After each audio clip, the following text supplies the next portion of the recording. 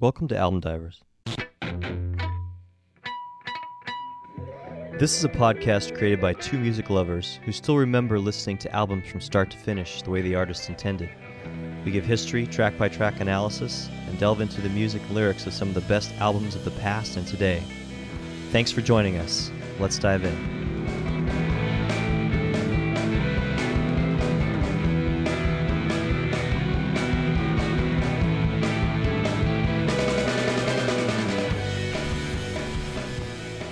Welcome to Album Divers. I'm Trevor. And I'm Shane. On this podcast, we discuss 2 albums per month. One of us chooses an album from this calendar year, and the other chooses an album that's been around a while. What album did you pick for us to review today, Trev? Today we'll be discussing 1975's classic rock album, Dreamboat Annie by Heart.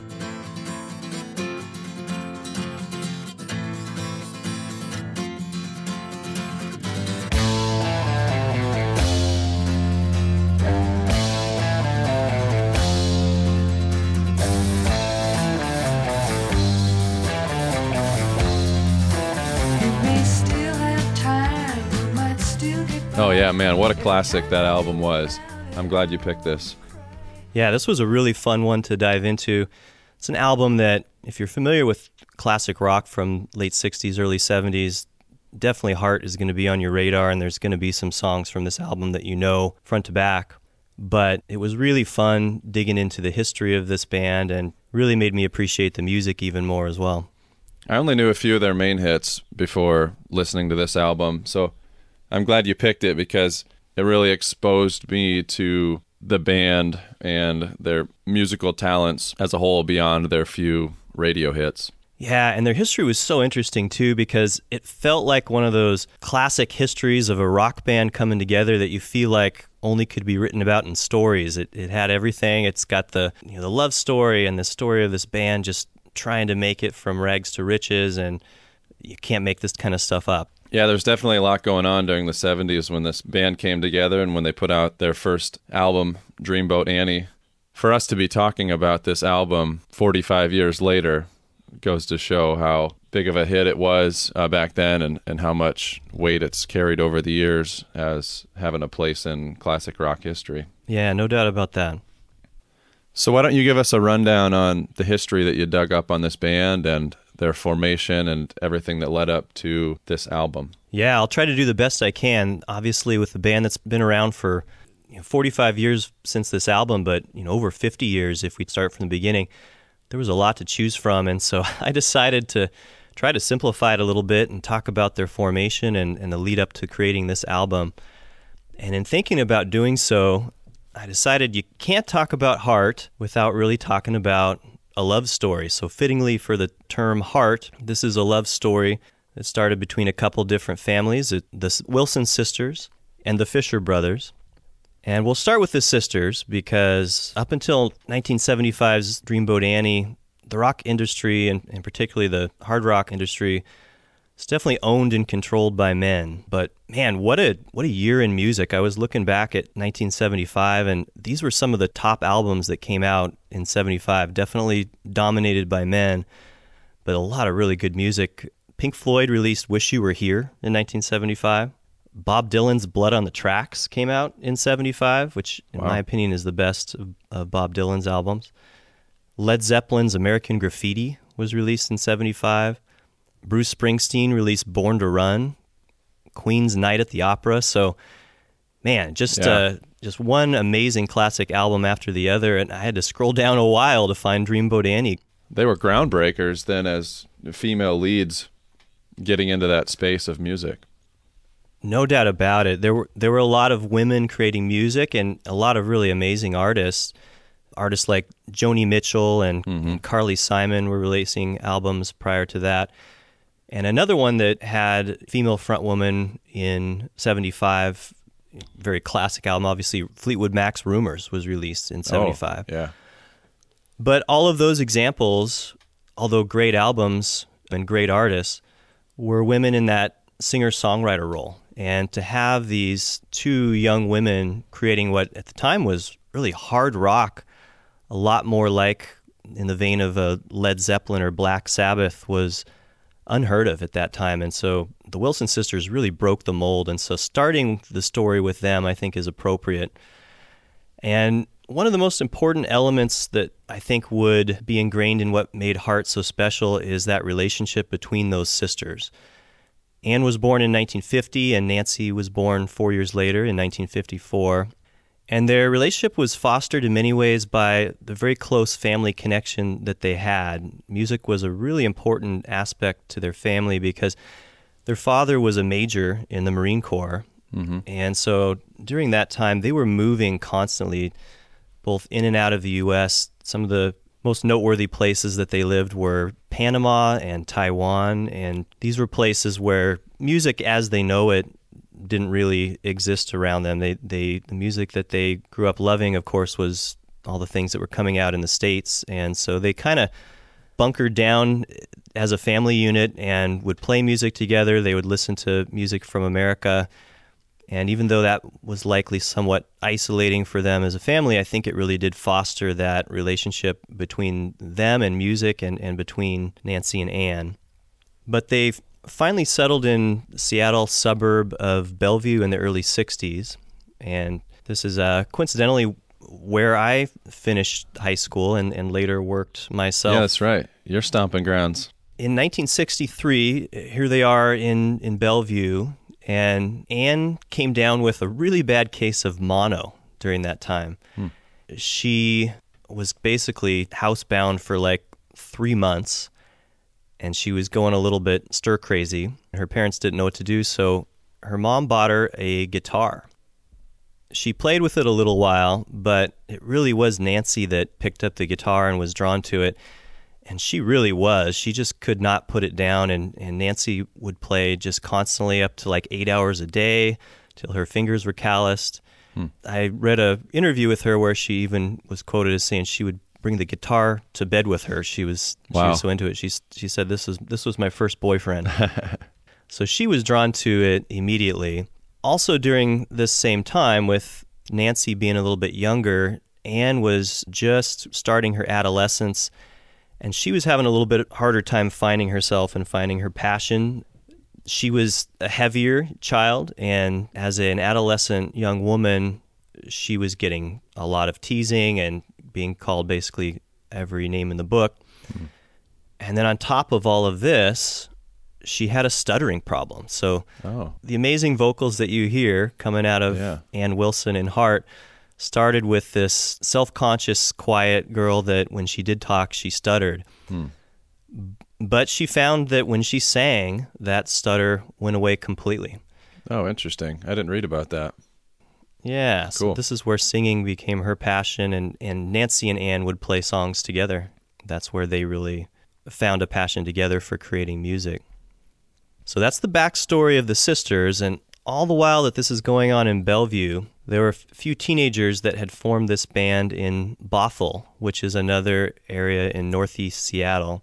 The band was called The Army, and this was around maybe 1967. That band consisted of Future Heart guitarist Roger Fisher and Future Heart bassist Steve Fossen. And they were playing local high schools and local clubs, getting a little bit of a name for themselves. But in 1969, they went through a lineup change, and they decided to change their name to White Heart. And at that time, it was spelled H-A-R-T. And the reason for the name White Heart was based on this novel called Tales from the White Heart by an author named Arthur C. Clarke, written in 1957. And from my reading, I couldn't come up with any particular reason why that might be a connection to music or the band. It sounds like it was a collection of science fiction short stories with no particular references to music or anything, but nonetheless, one of the members of the band must have really liked the book and liked the name.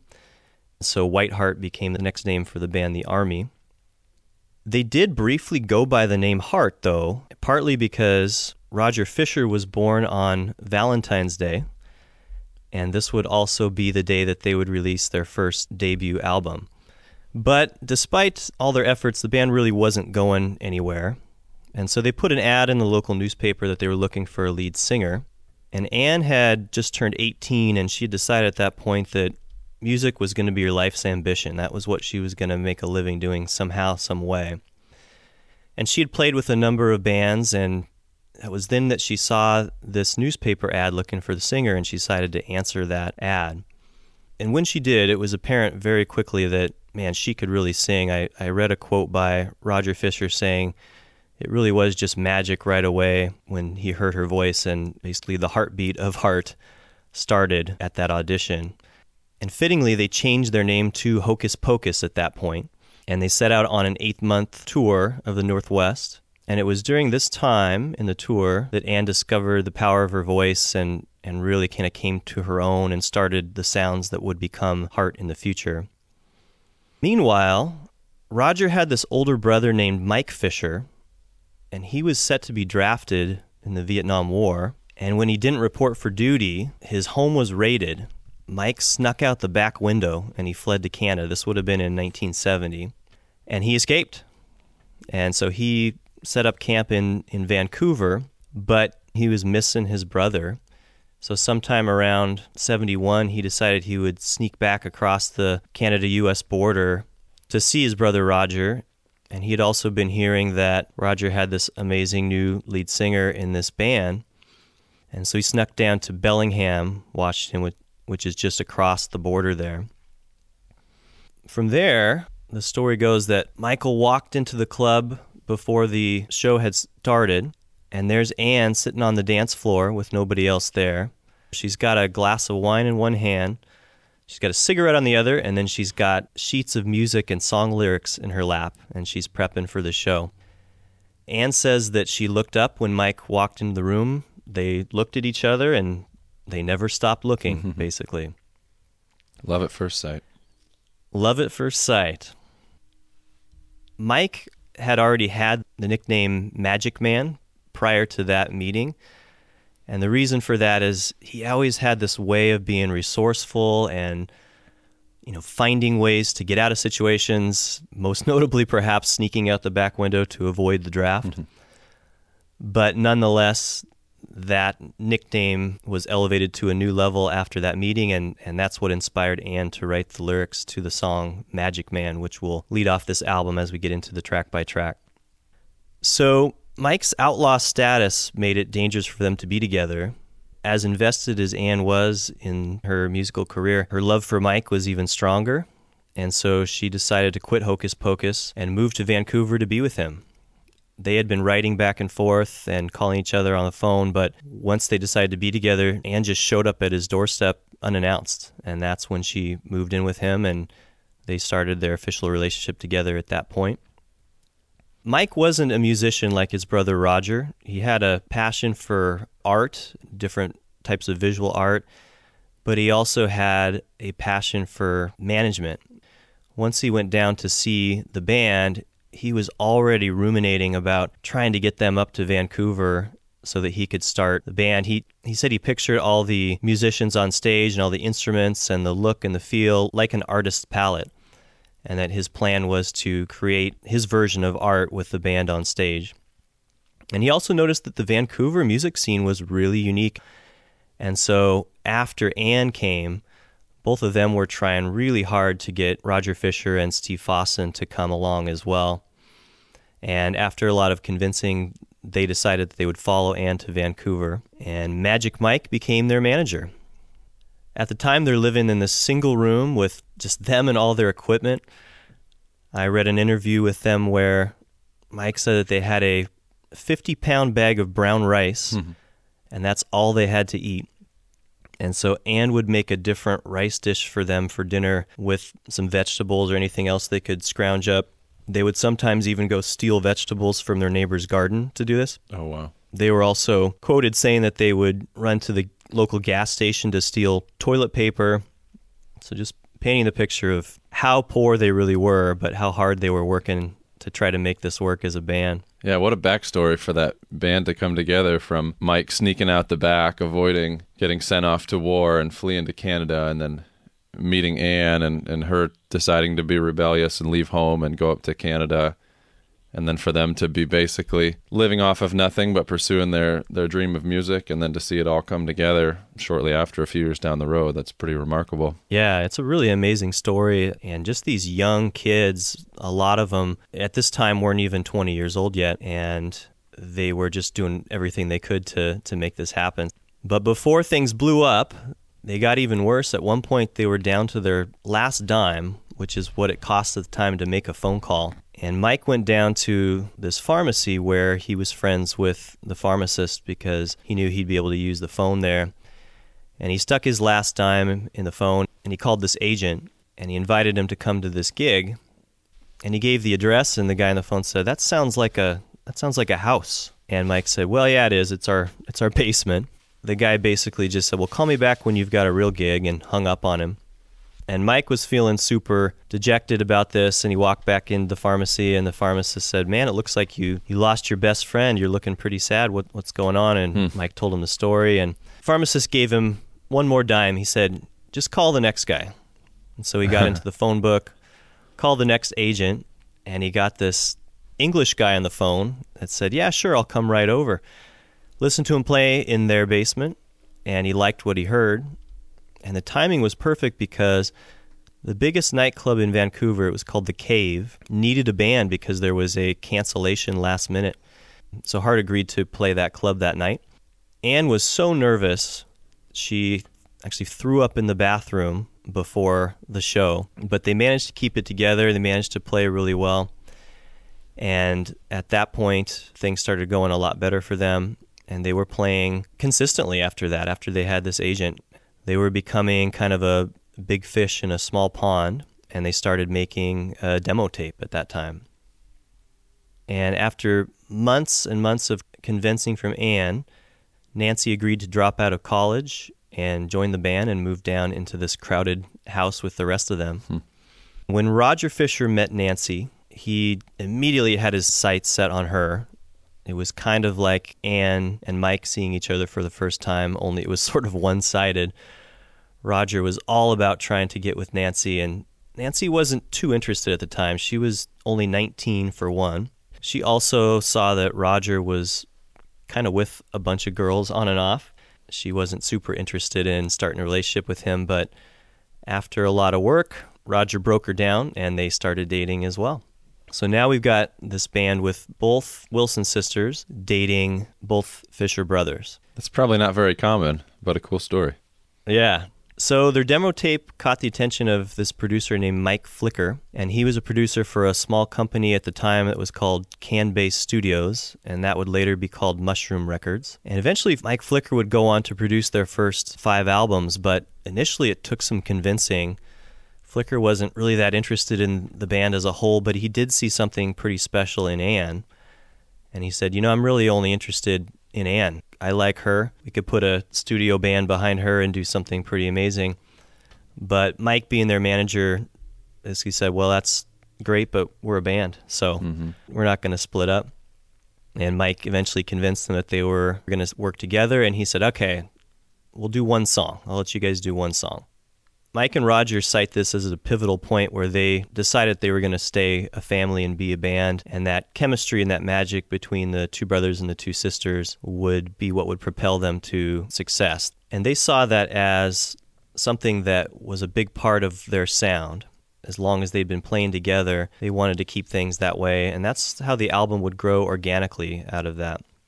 The cool thing about the Canadian scene at that time is there's something called the Canadian Content Law, which states that a third of the music that's played on the radio has to come from Canadian artists. And since Canada's population was less than that of California, this meant that they were getting some radio play, back to being sort of a big fish in a small pond. Hart started getting a little bit more attention. Their first single was called How Deep It Goes, which is also on this album. And it didn't really blow up, but it did become number 1 in Victoria. But it was enough that what did become Mushroom Records decided they would sign them and get them onto a full album. And they spent about a year making this first album, Dreamboat Annie. And during this time, they also finalized their lineup, adding second guitarist Howard Leese and drummer Mike DeRozier. When the record was finally released, nothing happened right away. Around this time, in northern Canada, they were hired on for this 2-week gig, this place that was kind of a restaurant and club. And they got fired 4 nights in because Ann said on stage that their food tasted like Lysol. They didn't seem to like that. In sort of reading between the lines with this, I think they were a little bit frustrated, thinking that their album should have been bigger by now. This place likely wasn't paying super well, and the food maybe did taste not so great. So Ann decided that she was going to let her frustrations be known. Of course, manager of the gig did not like that, and they got fired 4 nights into this 2-week gig. And back to sort of typical rock star scenario, they decided the best thing that they would do is set fire to their dressing room. But fortunately, likely for them, before they got a chance to actually do this, they received some good news in the midst of their bad news, that not only were they getting fired from this gig, they were also getting picked up to open for Rod Stewart. And they didn't know it yet, but Montreal had been playing their album nonstop. And so when they walked out on stage for their first gig opening for Stewart, the crowd knew the words to all their songs. Oh, man. And all of the members said that playing those first notes and looking out into the crowd, seeing people know the words, was just giving them goosebumps. That's really when they first felt, okay, we got something special here. It had to be quite the turnaround from being fired after 4 nights. Yeah, what a roller coaster of emotions in such a short time, right? Yeah. Luckily, they didn't have to worry about that for too long, and luckily for them, they didn't actually set fire to the dressing room before they heard the news about Rod Stewart. I hope they weren't going to actually do that. Yeah, it's easy to say that they're going to in retrospect, isn't it? Yeah. It definitely makes them sound a lot more rock star-like, but Right. who knows? I'm glad it didn't actually happen. Yeah. Mushroom Records formed a U.S. division at this time. They were such a new record company that Heart was really what was propelling them to becoming something a little bit bigger. And so it was Heart's success that caused them to form a U.S. division and release a U.S. version of Dreamboat Annie. That version was released when else? Valentine's Day. This was, of course, led by the singles that we all know and love, Crazy on You and Magic Man, and it started to do really well.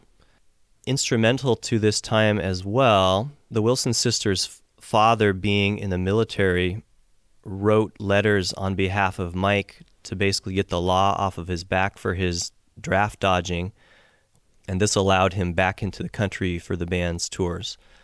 So it's another little serendipitous thing, a little bit of magic in the Magic Man story, where if Ann would have had any other father and fell in love with Mike, he may not have been able to skirt around his past. That's interesting. I would have thought that maybe Ann's father would have not liked the fact that he fled the country to avoid joining the military, since he himself was a Marine Corps vet. That's a really interesting thought. That didn't occur to me, and maybe he wouldn't have, except for the fact that he maybe supported his daughters and loved what they were doing even more. Yeah.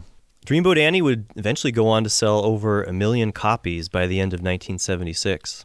But its initial success was indirectly what would lead to a rift between the band and their label. Heart tried to renegotiate their contract at this point, citing that their large success was disproportionate to what they were given as a platinum-selling band. Mushroom, of course, disagreed with this, saying, well, how do we know you guys aren't just one-hit wonders? And they were pretty tough on their stance, saying, we wrote this contract at the time, we're not budging on it. In order to help their cause, their producer, Mike Flicker, decided to quit his association with Mushroom Records. And since their contract stated that Mike Flicker would be the one producing their albums, Heart cited this as a reason that their contract was voided. They got into this 2-year-long legal battle, and they finally won, but they were told that they needed to create one more album because they were under contract for 2 albums. They recorded their first 4 songs for their next album that would be called Magazine, and then Ann and Nancy opened up this copy of Rolling Stone, and they saw this kind of tabloid-style ad that was placed in there unannounced by their record company.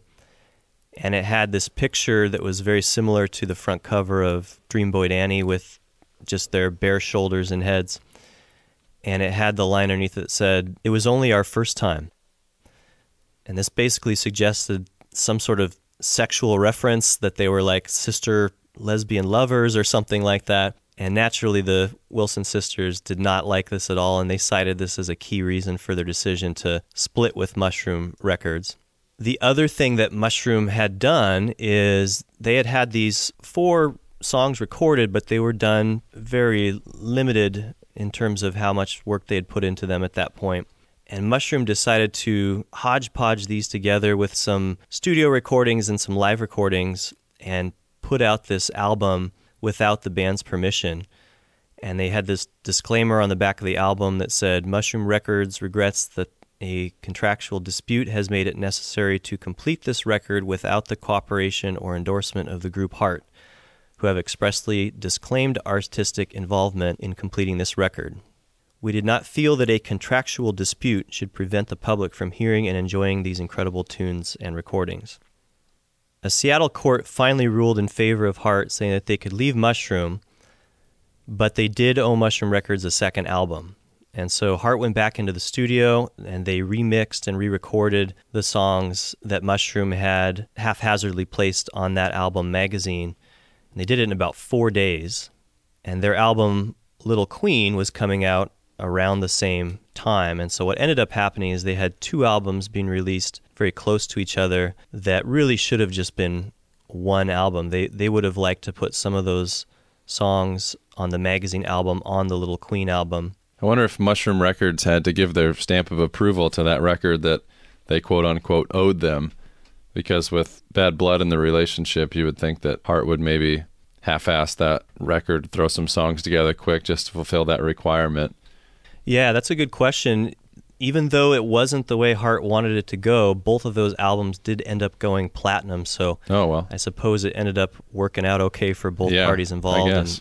In the 80s, Mushroom folded, and Capitol Records required the rights to Dreamboat Annie, and it was re-released in 1986. So some of the copies out there are its original from Mushroom, and some of them are from the re-release. That's the story leading up from the beginning of the creation of Heart and the creation of the album Dreamboat Annie. Just to summarize everything else very quickly, I could have gone into much more detail as things went on. There's stories of breakup of both the couples, Mike and Ann, and Roger and Nancy, and even a rift that would develop in the late 2010s between Ann and Nancy. But after Dreamboat Annie, Heart would go on to create 15 more studio albums, their most recent being released in 2016 called Beautiful Broken. And in 2013, they were inducted into the Rock and Roll Hall of Fame.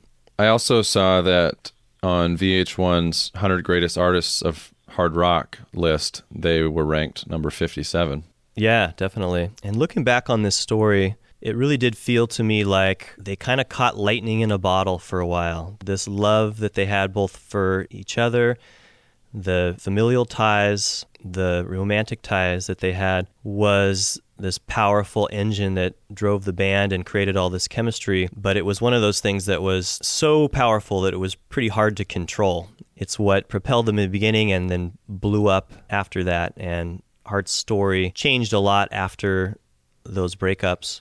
But they kind of came back to their roots even as recently as the early 2010s. And a personal story for me, I actually got to see them play in 2014. I was at a music festival in Seattle, and Heart was playing. I was there with a buddy, and on another stage, there was a more contemporary artist that was popular playing. I don't even remember who it was. And my buddy said, "I want to go see that band." And I was looking at the schedule, and I said, "I think I want to go see Heart." And he was kind of like, "Heart? You know, we're both younger guys." And I was like, "Yeah, I don't know. I just think it would be really cool." So I ended up going by myself, and I'm sitting there watching Heart play, and it just blew my mind. It was so amazing. I've been watching footage of early Heart shows and watching Nancy on the guitar and Ann just wailing into the microphone and all their movements on stage, and it was just like that in 2014. They were often called the female Led Zeppelin at that time because they were these women starting this hard rock, and definitely they were influenced by Zeppelin. And it culminated at the end of the show. They brought out this full choir, and they played a cover of Led Zeppelin's Stairway to Heaven. And they brought Jason Bonham, who is the son of John Bonham from Led Zeppelin, often cited as one of the best drummers of all time, on stage to play the drums. It was amazing. I watched some footage of that tour, and there was one show in particular where Robert Plant was actually present from Led Zeppelin. The camera goes to him, and he's in tears at this point watching this show, and I felt super honored to be able to have seen them play that. Yeah, definitely. And I went back to my friend after the show that he had watched. I was about to ask if you told him how much he missed out. I did, and he kind of commented the show he went to wasn't as good as he thought, and he still to this day is super mad at himself that he didn't go see the Heart show. Do you recall who he went to see instead? I couldn't remember. I would like to ask him. I don't even know if he might remember, but this was clearly the right one to go to. It was awesome. Nobody as good as Heart. Yeah, definitely not as good as Heart. I think it's awesome they're still touring today and trying to rock out as much as they did back in their youth, back in their prime in the 70s. It's cool they can still bring that energy and kind of make you feel like you're getting a glimpse into the past. Yeah, and I don't know how many acts that you've seen that have been around as long as Heart has. I've been fortunate enough to see quite a few, and it's hit and miss. I've seen some shows where I was so excited to go see. I won't name any particular names on here, but Sure. I'm excited to go see an artist that had been around since the late 60s, early 70s, and they were kind of a shadow of their former self. It didn't sound as good. Mm-hmm. And then other ones, and I will mention another one was, I saw Tom Petty before he died, was just as amazing as ever. And Heart might take the cake on that, and especially because I didn't really know what to expect. I knew I liked Heart. I knew some of their songs, like Everybody Did, their big hits, but it was better than I thought. Just really blew me away, and their energy, and yeah, they definitely still got it. Awesome. Well, nice job giving a little history on the band. Definitely a really cool story of their formation leading up to this first album, their debut album that we're going to review today. They've released 16 albums over the course of 40, 50 years, and they've sold over 35 million records worldwide. So definitely a very successful band. I think it's really cool that we're reviewing their debut album, what got it all started. Let's transition into that and take a look at the track-by-track analysis. Yeah, let's check it out. We referenced it already, but this first song is called Magic Man.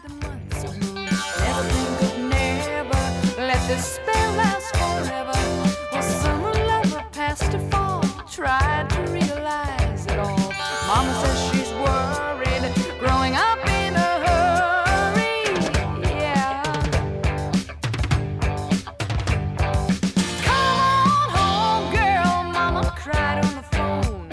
Too soon to lose my baby, and my girl should be at home.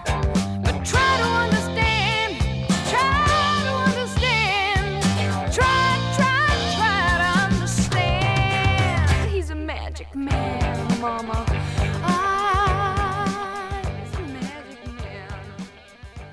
So we already kind of know the background of that song with the title Magic Man. We know that's referring to Ann's boyfriend and band manager at the time, Mike Fisher. I really like how the bass starts out in that song. It kind of pulls you in and gets you excited. Yeah, I didn't realize that it was about someone who was essentially part of the band until I was diving in on this album. I read an interview where Ann said that the song is a story about leaving home and that it was basically exactly how it happened. She said lines like, "Come on home, girl, Mama cried on the phone," was real. She said that they used to have these long conversations, her and her mom, where she would basically say, "Ann, you get back here. You don't know what you're doing." Mm-hmm. And she was basically afraid during that time in the late 60s, early 70s that she was just going to become barefoot and pregnant. Yeah, I saw something about that too. She said, I totally walked out of my parents' house and away from all the safety and all the assurance and went to Canada to follow him. And my mom was not sure it was a real good idea. She was like, "You're so young and immature. Do you even use birth control?" What an uncomfortable conversation to have with your mama. Yeah, she said that back then you didn't really talk to your mom about that kind of stuff. I think I was like 21, but I was young for my age, is what she said in this interview with Rolling Stone magazine. I think I read that same interview too. Yeah, so it made it really real. It was really cool to hear a story behind it and listen to the lyrics and go, oh yeah, I can totally picture all of this taking place amidst the backdrop of this band starting. Yeah, so there's the one element that this girl is leaving home, leaving the country, going to Canada to be with some guy that the parents don't even know, and I'm sure they're thinking the worst. But then there's also the fact that she's dropping out of college, which generally is something that's going to be more stable than starting a band. Yeah. Little did she know she's going to become super famous and have a heck of a run as a musician. And then, man, musically this song is so cool. It's got all the elements of a hit song. It's got those epic sounds, that guitar scratches, those drum fills, cool channel separation that made it have this live sound. You can kind of imagine each band member on stage when you listen with headphones to this song, and other songs on this album too, but with this being the opener, I'd listened to this album quite a bit. I actually have this one on vinyl, and I've listened to it on my stereo, which is a nice stereo, but I mostly listened to this on headphones in preparation for this podcast, and I do feel like I heard all these sounds in a new way. The production's really amazing on this album. That channel separation really does give it that live feel. You almost can hear where Nancy is on stage and where Roger is on the stage with their dueling guitar parts. Yeah, the way they play back and forth is pretty sweet. An interesting fact I found about this song, Roger Fisher said the gradually increasing distortion of his guitar part throughout the song was not actually intentional. Oh, interesting. I didn't read that. While they were recording the song, his speaker amp blew out. Oh, wow. And it started to get distorted a little bit, and then they liked the sound, so they kept it.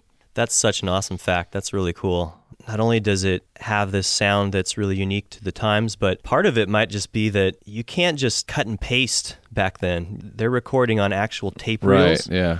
So if everybody else is just killing it on this song and Roger's guitar malfunctions, you could see the rest of them just being like, damn it, Roger, right. Like, we don't want to have to redo everything. Yeah, they'd have to start from scratch. Yeah, and then them listening back going, all right, actually, it's kind of cool. Let's leave it in. Who knows if that's something they would have done if they had the ability to be like, yeah, no problem, we'll just record Roger, cut and paste later. Yeah, I don't know if we mentioned that when we were going over the album history, but it was recorded on an Ampex 16-track tape recorder. Likely a common way to do it back then, yeah. Yeah. There's a part in the song around 4 minutes. We start hearing that high-pitched, airy kind of voice in the background. I think that's really cool. And then they almost get into like old school video game sounds with the lasers and all that stuff shooting off in the background. Yes. I wrote that same thing down around that 4 minute mark. Those synth sounds that come in around 4 and then around 4:21 that do, video game is a good description.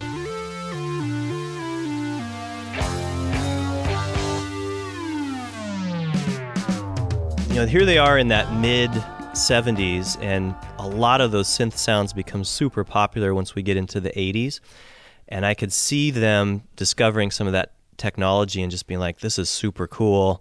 We got to figure out how to work this into a song. Yeah. But it works. It's kind of what I was referring to as the fact that it's kind of raw and stripped down by today's standards. But I'm sure back then people were listening to it thinking, wow, this is groundbreaking that they're throwing all these sounds in there. And we'll get into some of the other songs later with the ocean waves in the background and birds chirping and all these little odd sounds that pop in here and there. It's almost like they just stumbled upon a soundboard or all these different ways that you can make sounds and decided they were going to try to incorporate as much as they could in all the different songs, which is really cool. But as a modern day listener, somebody who's been exposed to 40 years of music beyond the making of this album, it is kind of a unique experience to know that this isn't super polished or clean or high caliber compared to what we are able to do today, but it's still really cool because it puts you back in that era. Yeah, and I may just have some sort of nostalgia for that analog old school sound, being too. Somebody that I love vinyl so much, but it just sounds a little bit warmer and more human to me being recorded on the tape and the way they did it.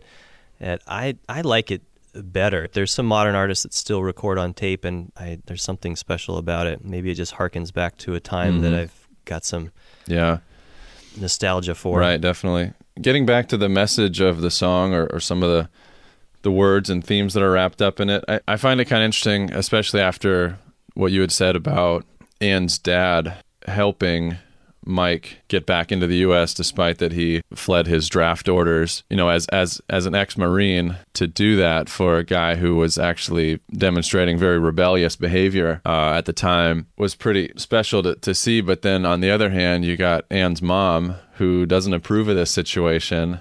I wonder what the conversation may have been between the parents in the back.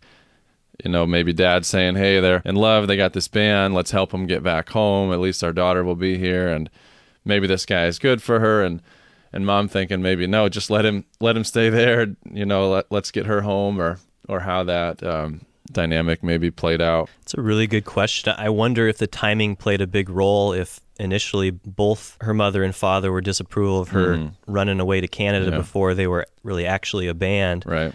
But after they started getting some success and were wanting to play in the American market, both of them being like, all right, maybe this isn't such a bad thing after all. They're getting some success. We're going to help them from here. Well, when they finally got to listen to the song, when the album was put out and they heard the lyrics, he's a magic man. Oh, yeah. Oh, he got the magic hands.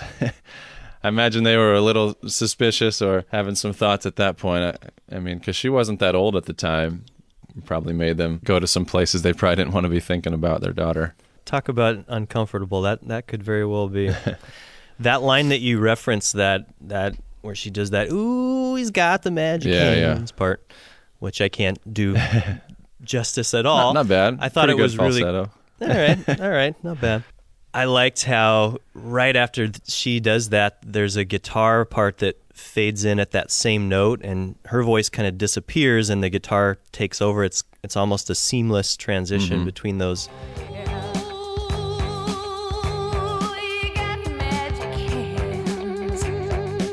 Yeah, there's lots of really good transitions in this song, and a lot of the songs in this album, and a lot of songs where they really change musically, take you down a journey that's kind of unexpected. I was caught off guard by a lot of the songs, the way it was jumping around a lot or switching to a totally different part of it. Yeah, it shows that even though they lead off this album and they're marketed as the female Led Zeppelin, this album as a whole has a lot of variety. And we hear that on the next song, the definitely. Title song, Dreamboat Annie, one of 3 different versions of this. Should we take a listen to track 2? Yeah, let's move on to 2. This one's called Dreamboat Annie, Fantasy Child. Heading out this morning into the sun, riding on the diamond waves, little darling one. Warm wind caress her lover it seems.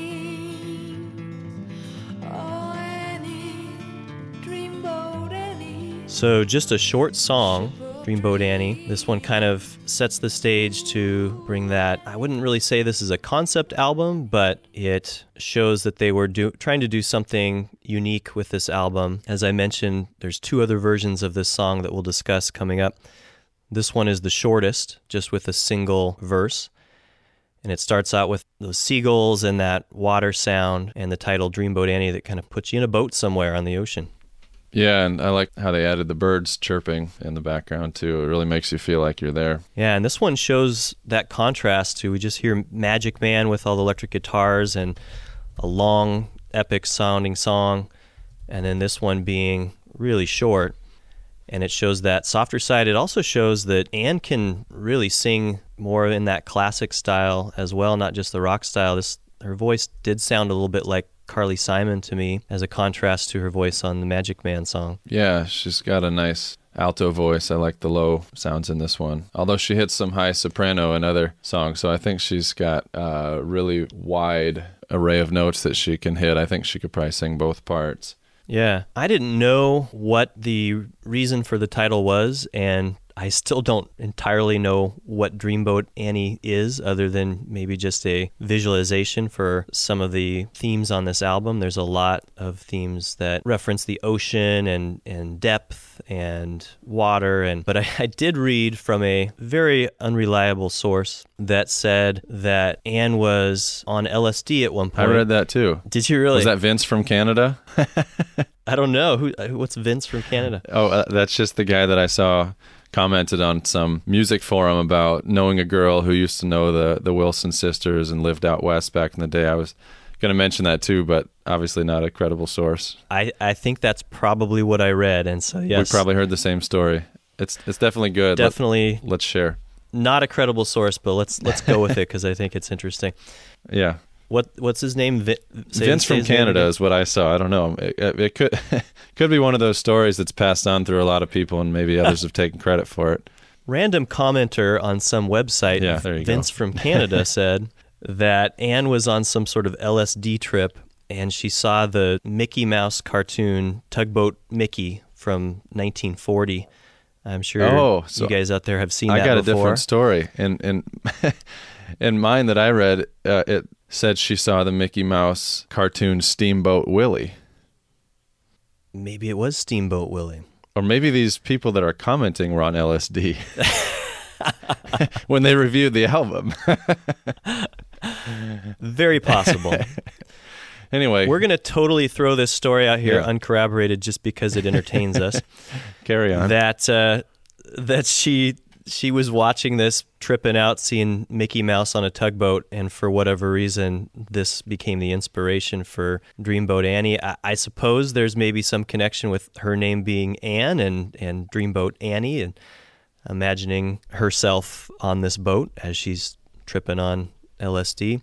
But that is this random quote is as close as I could get to unpacking the reason behind the name of this album. Well, according to Vince's friend who knew the Wilson sisters, after she had this LSD trip, she had a dream where she was floating around on a cloud ship, seeing the world from a surrealistic, cartoon-like, and somewhat negative perspective. And when she awoke, she wrote down this concept of Dreamboat Annie, which was inspired by Steamboat Willie or Tugboat, whoever it was that you mentioned, or some other Disney character. Yep. That gave her this inspiration. And this guy went on to say if it's true, if the story is true, it's essentially a drug-fueled dream sequence about Annie's loneliness and isolation brought on by some particular Disney character cartoon. I think it's a decent interpretation, even if it is completely made up. Yeah, I think so too. Worth at least mentioning. So a cool 1-2 punch with Magic Man and Dreamboat Annie, going from basically a hard rock song to almost a easy listening style song, really showing their range. And then they go right into back to the heavier. Song 3 is called Crazy on You. But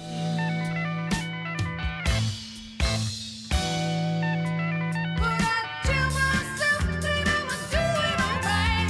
There's nothing left to do tonight. Let's go crazy on you.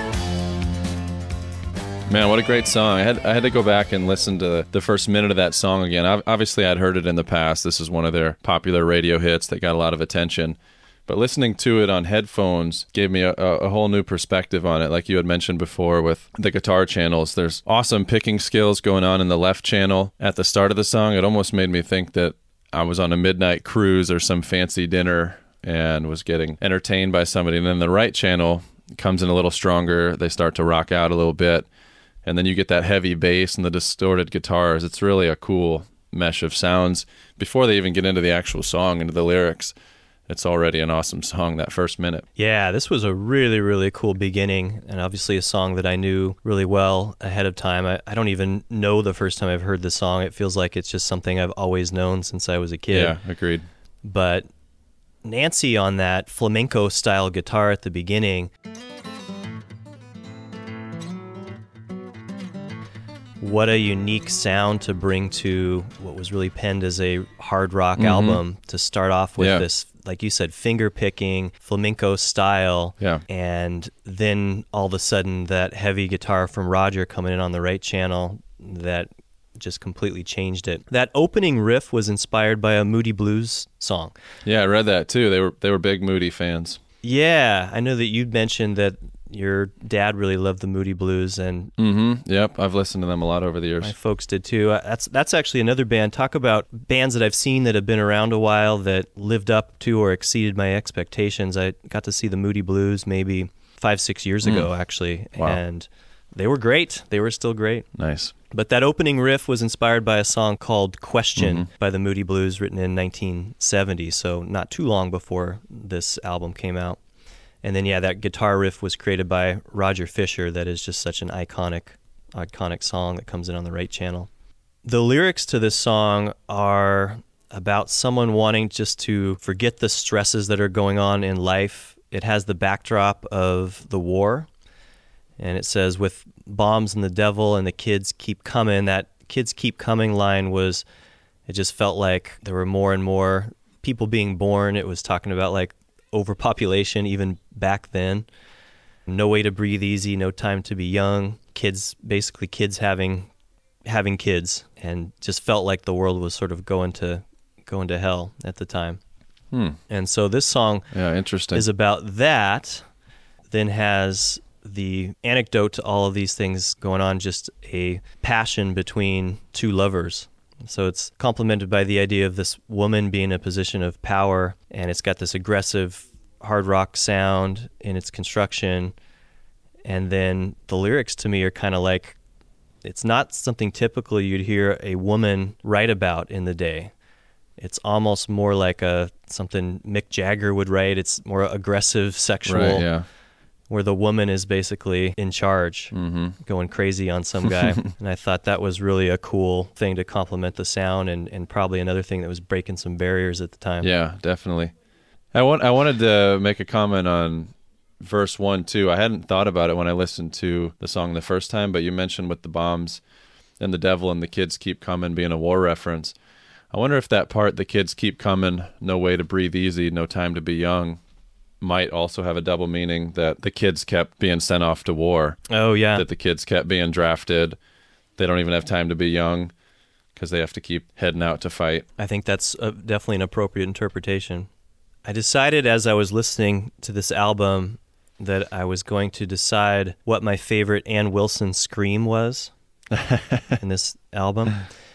And after listening to the entire thing, I have decided it's a three-way tie, but one of my favorite Ann Wilson screams comes at 3:23 of this song, where she just screams the crazy on you. Kept me alive with your sweet blowing lies. Yeah. How many different Ann Wilson screams are there in this album? I don't know how many total there are, Quite a but few. I boiled it down to a top three, okay. and it's a three-way tie. Yeah, she's impressive. Yeah, she's really good. This is probably the song that sticks out the most to me in my memory when I saw them live, because it features both of them so well.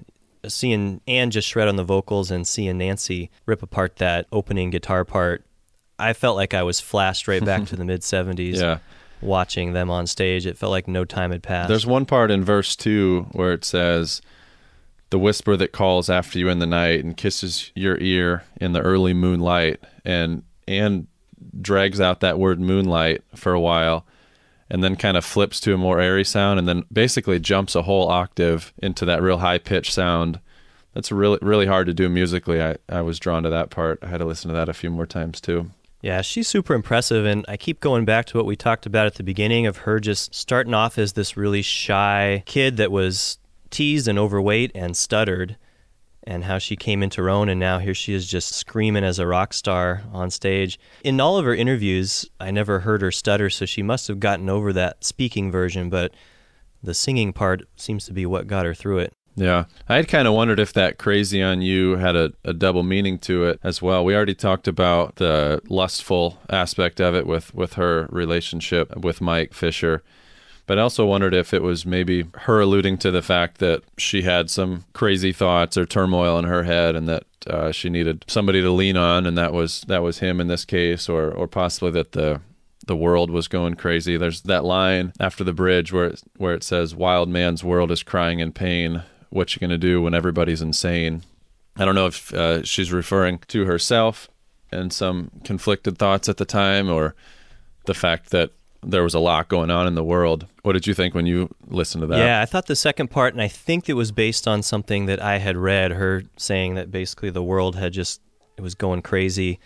And the anecdote to that was just basically give yourself up to crazy sex with your partner. Yeah, I did stumble upon a quote from Anne that was in a response to a question about what the song was about to her, and she had said the world had gone to hell in a handbasket, and the culture was just standing on its ear, and everything was overwhelmingly in trouble. Bombs and devils and the Vietnam War and the gas crisis. It was very frustrating. So I poured that frustration into the words of the song. I was in a very close relationship with Michael. When you're in that situation, you just climb up into your love's lap and say, "Oh God, what do we do about this world?"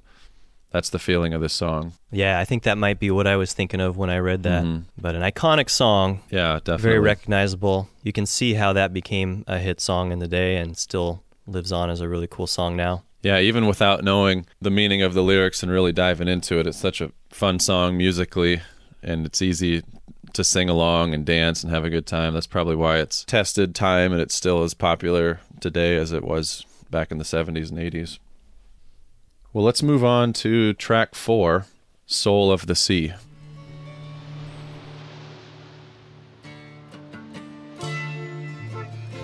Today, you turned around my heart's call.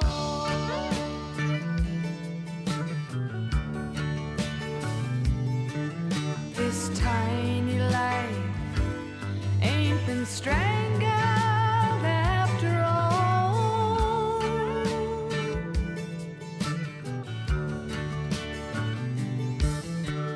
Time, never ask what's become of us. Just dedicate your sorrow here and now to the soul of the sea. And So back to another bit more slower song after Crazy on You. This one sounded to me like two lovers talking back and forth, and maybe they've had some rift and strife between the two of them, and one of them is saying basically, I don't know what's bothering you at this point, but whatever it is, let's just give that up. Let's start over. That line that says, just dedicate your sorrow here and now to the soul of the sea and me. So this song to me basically just sounded like pleading from one person to another saying, yeah, things have happened, but let's just give it up and move on and start over. At the beginning of the song, it almost sounds like it's about to be a country ballad with the guitar riff. Those bends in the strings did sound a little bit nautical to me.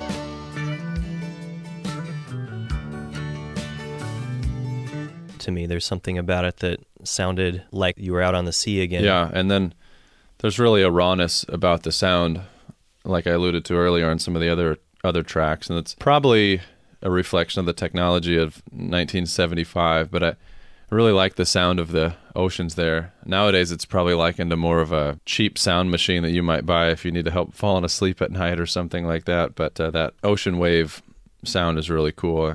I thought that was unique. That's not really something I'd expect to hear on modern music, so I like that part musically. Yeah, and just another song that contrasts that hard rock element to the band with their more diverse, softer rock sounds as well. And this one introduces strings. This is the first time we hear more of an orchestration, and it comes up later in the album too. Overall, I thought the message of this song was that the ocean or her lover or both bring contentment. Lines like, this tiny life ain't been strangled after all. She kind of feels hopeful, but at the same time, she's still thinking a lot about the world and all that's wrong with it, or maybe she doesn't quite understand. On the street, into the day, the people I meet have nothing to say. No smile, no sorrow, no laughter, no tomorrow. Later on in a different verse goes on to say, no rain, no seed, no dreams, no silence. To me, it seems like she's conflicted, either struggling to make sense out of the world, out of people, of love, but that when she's on the beach with her lover and the waves and nothing else, she can put all that aside for a little bit. Mama Ocean, hold me to you, rock me on your waves and tell me, is it all true? Still questioning her thoughts and the world and wondering what it all means. Yeah, it sounded like a message to not conform, that the two of them were going to be their own people. Yeah, some identity seeking or wondering your place in the world and how you fit in with all these other people and what's going on out there. I think there's something about being on the beach, especially if there's nobody else around and it's just you and maybe somebody else or a few people and the waves and the sounds. When it's peace and quiet, it's really easy for you to reflect. It kind of gives you a good platform to think about some of those things. It's just a good place to question and challenge your thoughts and ask why you're thinking what you're thinking. And to me, this whole song, musically and the words, make me feel like I'm on the beach with those thoughts, trying to place what maybe was going on at the time. There's something special about things that make you feel small, like the ocean or the universe, the sky. It's standing on there just makes you think those big thoughts and how you fit into the world as a whole. Yeah, it's always a humbling experience. And when you feel like the weight of the world is on your shoulders, you're putting a lot of pressure on yourself and you have all these thoughts, dreams, expectations. When you're put in a place like that does literally let you know how small or insignificant you are in the grand scheme of things, there is some eye-opening experience, and it's almost a reassurance or a sense of peace that can be taken from that, especially if you're somebody who has the tendency to think that you're bigger than you are, or your thoughts and actions are more profound or impactful than they truly are in the grand scheme of things. So it's definitely a way to put yourself back on solid ground and put things into perspective. Yeah, that's very well said. I think especially as you're maybe becoming the voice of an influential band, you start feeling like you're on top of the world, and having a scenario that humbles you and makes you realize you're just this small part of the universe. Yeah. In some ways, it's kind of comforting. It takes some of the stress out of life to know that not everything that you do matters quite that much. Right. It's that balance between the two. Mm-hmm. I really liked around the 3-minute mark, the song changes and they start throwing in. You mentioned earlier that they were using certain sound effects, and the lyrics say, telephone rings, you run like a child, and you hear both of those things around the 3:20 mark. Yeah. Actual telephone ring, and then these footsteps.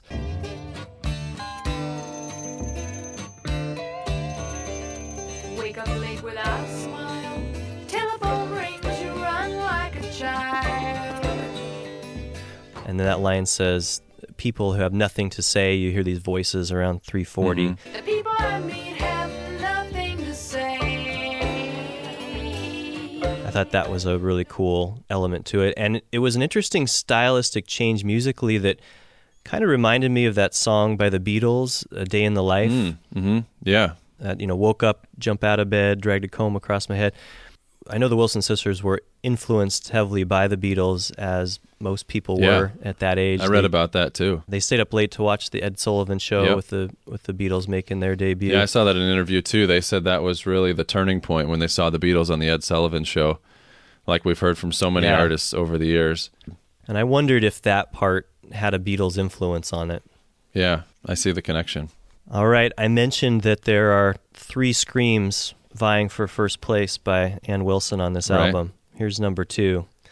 I don't know, man. This might be I might have to say this is number 1, because I don't know if the scream is the best. It very well could be, but the fact that she screams the word silence at the 4:30 mark. No silence!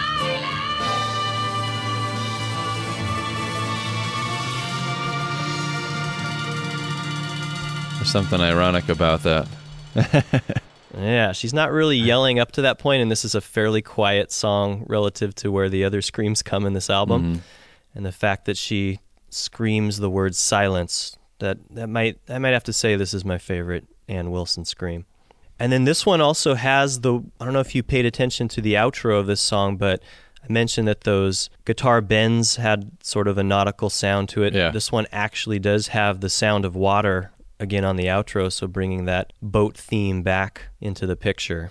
Right, yeah, I picked up on that. It's almost the same sound. In fact, I wonder if it is the exact same sound that we hear leading into number 2, Dreamboat Annie, Fantasy Child, with the waves and the birds chirping. Right. We hear that a few different times throughout the album. We do, and we hear it again as we go into track 5. This song is also called Dreamboat Annie, and the very first thing we hear on this song is those same water sounds as we begin the song. Let's take a listen.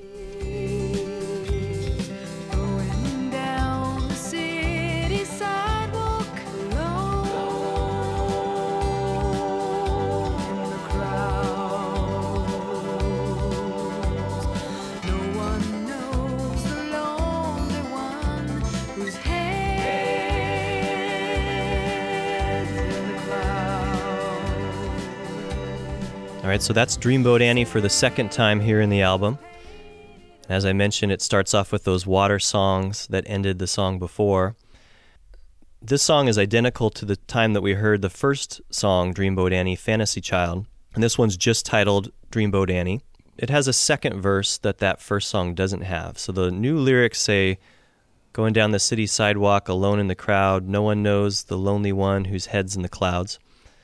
Sad faces painted over those magazine smiles, heading out to somewhere, won't be back for a while. That's what's different lyrically about the first song and then these last 2 Dreamboat Annie versions. But this one does bring in different elements musically. It still has those water sounds I mentioned, but now there's a drum beat, there's a guitar, and then there's more harmony vocals from Nancy. So you hear Ann and Nancy singing together on the chorus of this song a little bit more. Yeah, their voices really complement each other nicely. Yeah, there's certain bands, I think in our intro I mentioned I grew up liking Oasis as one of the first bands that I got into. And those Gallagher brothers' voices I always thought sounded really good together. Yeah. There's something interesting about genetics that can make voices sound like they just fit. One of the cool elements to this band. Right. I want to get into those lyrics that are added to this song that make it different from the first time we heard it. I almost think this could be where that story of the drug reference comes from, being on an LSD trip that we heard Vince from Canada share earlier, whether that's true or somebody's interpretation or a story that's been passed along the years. They mentioned going down the city sidewalk, being alone in the crowd, your head's in the clouds, and you're heading out to be somewhere, you won't be back for a while. They could be referring to being on a trip, being in your head, and kind of being detached from reality. But I also think if we just look at it without that reference, remove that from the picture, those lyrics too could be describing this sense of being in a crowd full of people that don't really know who you are, and you the same, that you don't really know who they are, and that perhaps things are not necessarily the way they seem or appear, with the line, sad faces painted over with those magazine smiles. It's essentially saying there's a lot of sad people out there and there's a lot of hurt in the world and stuff going on, but when you're walking past, they might give you a fake smile. And on the outside, it seems like everything is fine, but you don't really know who's out there, who's lonely. The line before that says, no one knows the lonely one whose head's in the clouds. That could be referring to her, or it could be referring to you looking out into this crowd of people with all these fake smiles, not knowing that a lot of them are probably not as happy as they seem on the outside. And kind of that idea of wrestling with perception and reality. I like that interpretation. I think that's really cool, and that very well could be exactly what it is. I was thinking similar, and I was just trying to imagine what a young Ann Wilson might have been thinking when she wrote these lyrics.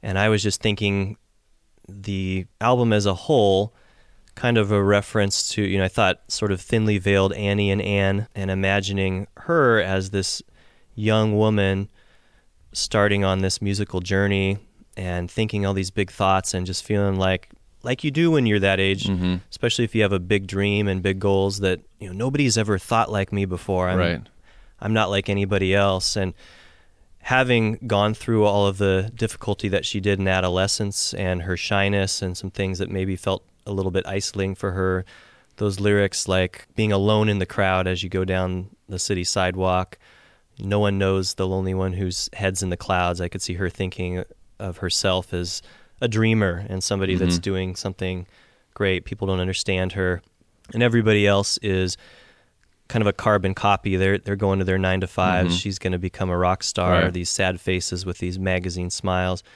and then that last line, heading out to somewhere, won't be back for a while. Her unknown about where she's going to end up, Yeah. but feeling like she had to do it. That's kind of what I was thinking of when I read those lyrics. Who knows? Yeah, but I can see that too. She's talking about her vision for the future and possibly thinking that she's somewhat of an outlier, that she doesn't fit in with everybody. yeah, I think we all feel like that sometimes when we're in those coming of age years, that nobody's had these thoughts before. We're very special, and I'm Yeah. sure her all the more with. I mean, she was special. She did have something that nobody else had, Definitely. and that probably felt really good, but maybe felt a little bit isolating for her growing up too. So It's cool how they've put it on here 3 times. Obviously, it's a powerful part of the album and something that they really want us to key into. You know, it also serves as a break in the action from some of the hard rock songs. It kind of takes you back down. You get this chill, relaxing, soft sound before they pick it back up again. it's true. And in our journey listening to these albums and making a point to listen to it in order and do it the way the artist intended, I'm struck again by how this being an album from those mid-'70s where likely this is going to be something you'd listen to on a record where you really didn't have a choice other than listening to it from beginning to end as you drop the needle and sit back and listen to this album. And I wonder if something like this would exist to the same extent today. I'm sure there are still artists out there that are putting songs together in an order with these thoughts, but to release an album that has basically the same song 3 times but done a little bit differently may not make sense on a shuffle. Yeah. I read something kind of cool about this song, Dreamboat Annie, as well. It originally appeared as the B-side to Heart's debut single, Crazy on You. Oh, interesting. So I don't know if that was released as a single before the entire album came out. I know the first single that was released in Canada was How Deep It Goes, but I think once they had their release in America, when Mushroom branched out to an American market, that I know Crazy on You and Magic Man were the ones that they were putting out there the most, and yeah, this may have been a B-side to, which one did you say? Crazy on You. Crazy on You, yeah. I could see those two complementing each other. Yeah. I mentioned that this song brings in the vocal harmonies and the drums that weren't in the first one.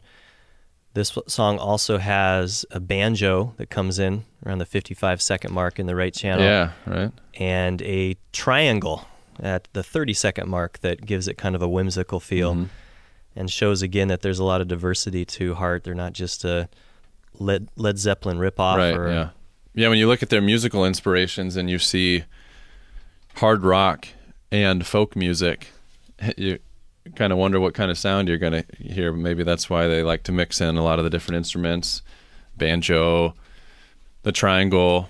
There's one song coming up where there's a wood block that's really distinctive in the background.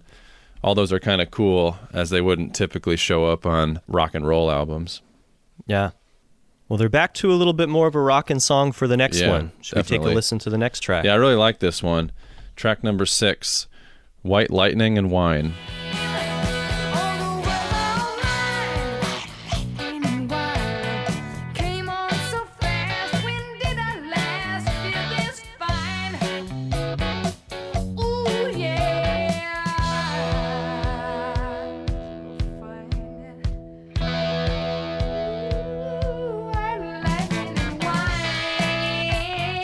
So this song's got more cowbell than a Will Ferrell skit.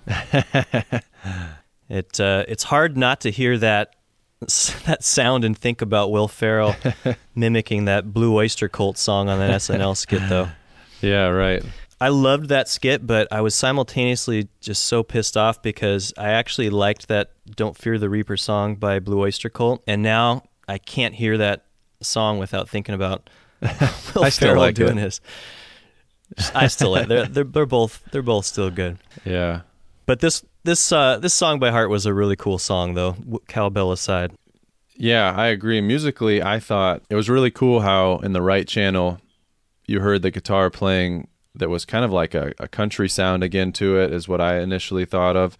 And then the left channel, you get that pure rock and roll, and it's kind of a strange contrast competing back and forth for your attention, but somehow it works together. And then with that cowbell wrapped up in the back, or woodblock, or whatever it is that's back there, it keeps you focused and drawn in.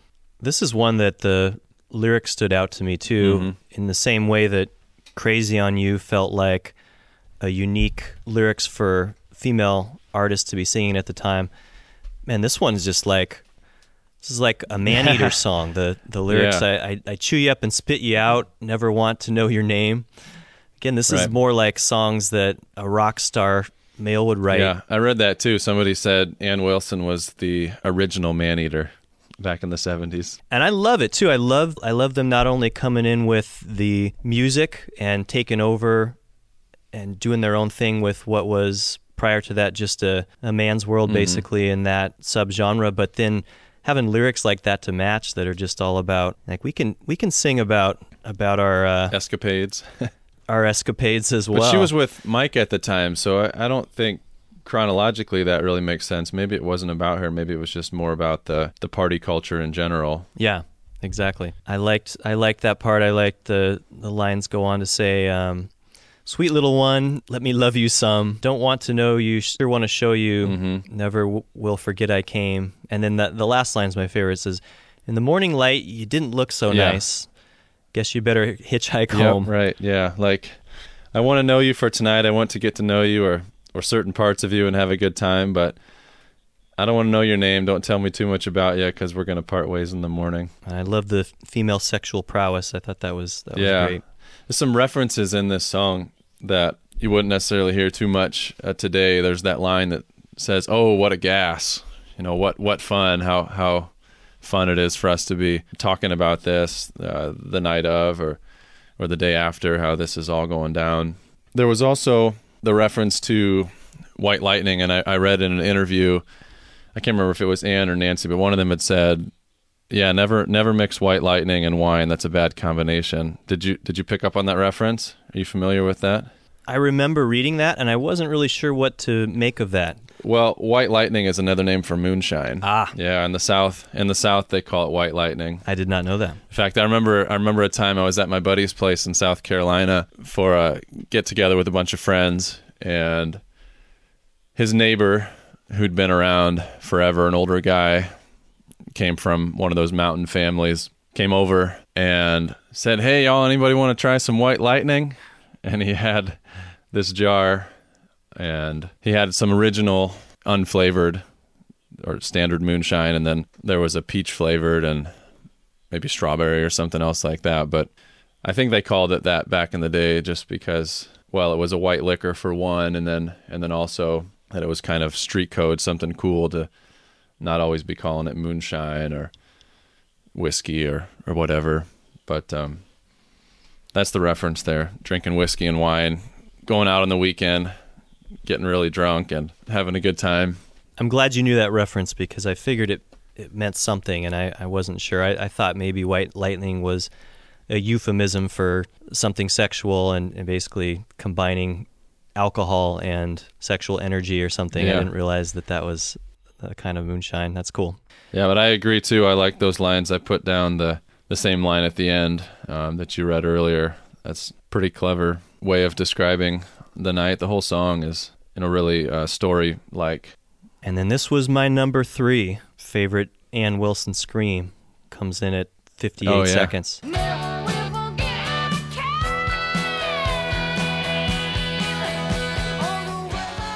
Now you're going to have to go I back know, and listen to I know. all 3 and tell me what your favorite is. I'll have to critique your judging ability on the screams. That's right. See if we agree.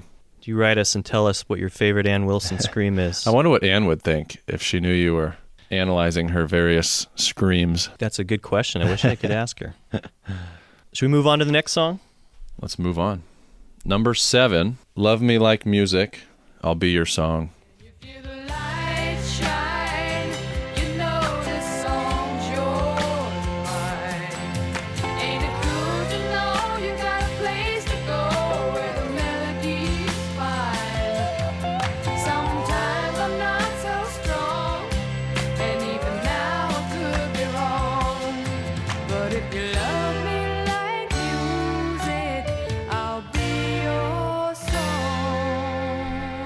Man, I really like this song.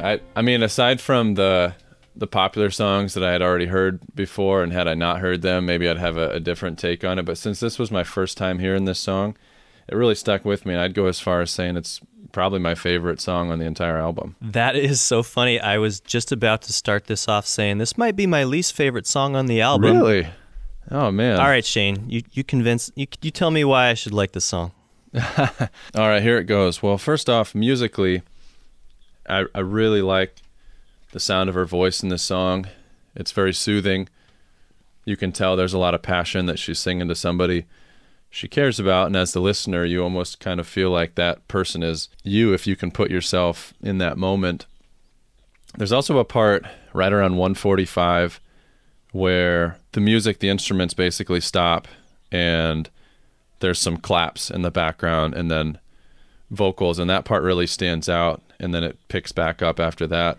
We got love, we gotta feel it and show it, make each other really know it. Which I thought was very unexpected and refreshing to hear that and focus on the words. Lyrically, all the songs leading up to this are very energetic. There's themes of love and lust, being head over heels for somebody, excited about the newness of something. And I think wrapped up in that, there's also the excitement of the sound of the music as well. You can hear that they're very sing-along, high energy. But then in this one, we see another step or another element of relationships and the making of music. There's themes of troubled relationship, possibly a passion for music dying or decreasing in magnitude to some degree. Lines like, quiet days, when was the last time I wanted to sing? Even you and me, we keep coming apart. She's really reflecting on the relationship, not only with her partner, but also with music, and how that's all intertwined, because we know that all of this music was put out while they were also in a relationship. It's almost like there's pressure on all of that wrapped up together, that the relationship has to go forward, the music has to go forward, everything has to flow correctly, because if one thing breaks down, then everything else that's wrapped up in it maybe fizzles out too. And so I feel like this is some type of trying point in the relationship, but there's also some elements of hope, and that to me is very powerful, because a lot of the music on this album, although fun, is kind of carefree and somewhat lighthearted, except for a couple of the themes we got into earlier. But I feel like this one is really real, and it speaks to the challenges of staying passionate and intimate with a relationship and with life and with your endeavors, in this case music, and that there is going to be an ebb and flow of excitement and downtimes, and you got to keep pushing through. You got to work toward it and try to stay attached to what got you excited in the first place. When things aren't going well, you got to find a way to rekindle that flame and keep moving forward. So to me, that was really cool. Damn it, Shane. All right. Not bad. Not bad. Is it at least not your least favorite song now? You might be starting to convince me All right. a little bit. I think the thing I like about what you said is it ties into what I was trying to say when I was wrapping up the history of, they kind of just caught lightning in a bottle with both their music and the love that they had for each other.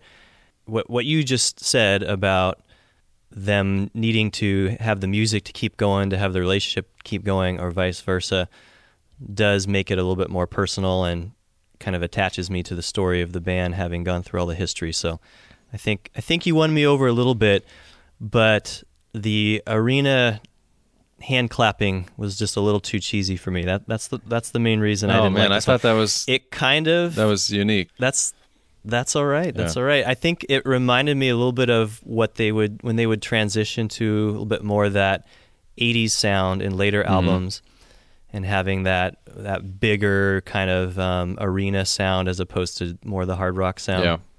And this one, the lyrics, out of the context of the reality of the band, seemed a little bit cheesy and trite to me.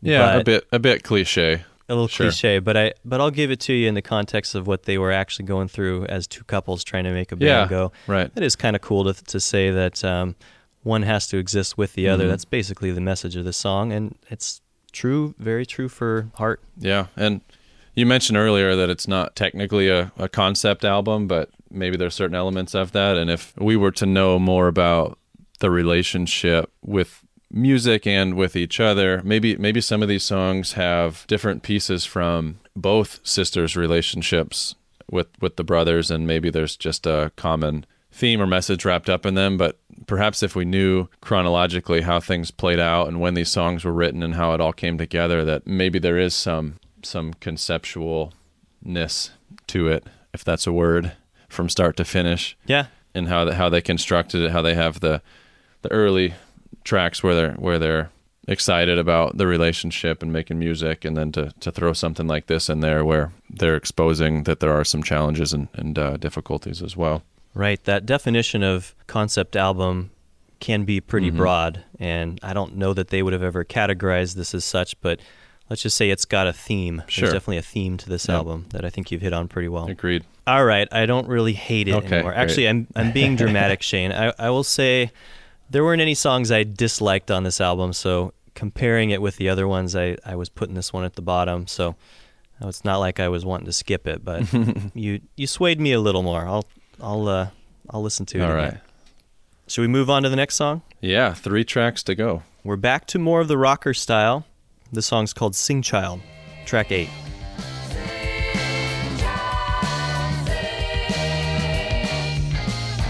Melody maker, giver and taker, yeah, heartbreaker. Ooh, he wanna sing, I know. Try it again. Ooh, sooner or later, he gonna break down and sing.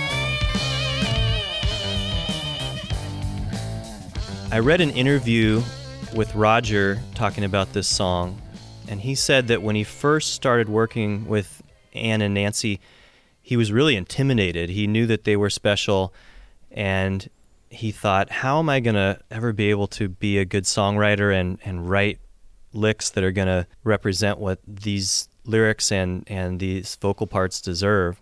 He didn't think he had enough skill. At the time, he was living at the edge of this park in West Vancouver. I know they were all living together when they first moved there, so I'm not sure if this is a little bit later when he had decided to move somewhere else, but he was living on this park at the edge of West Vancouver, and he would always wander this park. And one day he wandered up on this large rock, and he literally prayed. He just said, give me the ability to do these songs justice.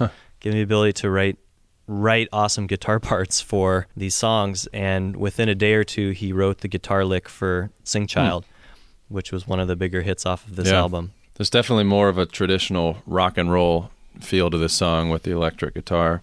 I wrote the same thing. This is the one that reminded me a little bit more of those bluesy riffs that the guitars had. This sounded like they were really drawing on the influences both in the present that some of the men were doing, and then even before that. This is definitely like a classic rock Yeah, I song. could see if they were playing this song live that there would be a part where maybe they would just break out into some big long guitar solo and go crazy between the verses. I wrote if there was any song on this album that would just make you say, hell yeah, when they played it, this would probably be it. Agreed. I liked how it was recorded too. Ann's voice is a little bit more in the background in this one. There's a little more kind of reverb and echo effects, and to me airy. it sounded a little bit more like some of the influences of the time, some of the harder rock that men were doing, like even like Black Sabbath or AC/DC style vocals, I thought, from her on this one. You have any idea who the song might have been directed toward in terms of Sing Child Sing, or some of the references later, Holy Junkie, Funky Monkey, everybody calls him Honey? I don't know for sure, but man, I love the way that she says Funky Monkey at 16. I thought that was super cool. Ooh, funky monkey. I was trying to figure out what these lyrics were about. I imagined it a little bit, maybe her talking to her past self, that Sing Child when she was just an embarrassed, introverted little girl, and singing back to herself, as encouragement, saying, just go for it. I wondered that too. Dreamer, machiner, Sing Child. Yeah, maybe she's singing back to her former self. But then it sounds like she's talking to a man in certain lyrics, and I thought maybe it was saying, kind of like in a mafia style movie, they'd say, I'm gonna make this guy sing, I'm gonna make him talk. Oh yeah. I thought maybe it was saying something like that you get this guy to spill his guts, where it says he don't want to play that game, he got to play that game, you got to come down and sing. Maybe sounded a little bit like she was trying to get something out of somebody, but Yeah, and again, I don't know if it's self-referential, autobiographical or not, and I don't know their history to confirm that or not, but in connection to what you were saying, the line before that says everybody calls him honey. He gonna sing, I know. He don't want to play that game. You got to come down and sing. Almost thought it was like a guy out playing the field. Everybody calls him honey, kind of a ladies' man, and you're gonna play that game, but just please come back home and sing. Come back and sing to me. Maybe back to one of the songs before, Love Me Like Music, I'll Be Your Song. Maybe that's a reference here now too, kind of picking back up to referring to singing and music as a harmonious relationship as well, and saying you got to come down and sing.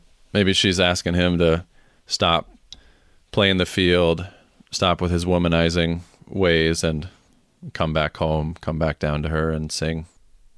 We talked about again how this is such just a classic rock song.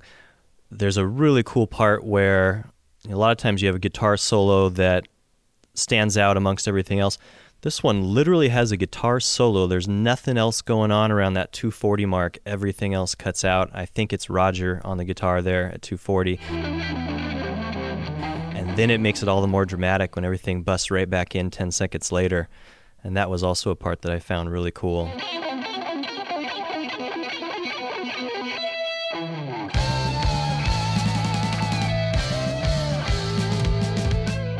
Yeah, that was really cool. And then we got to talk about Ann pulling out the flute at 150 on this song. Right.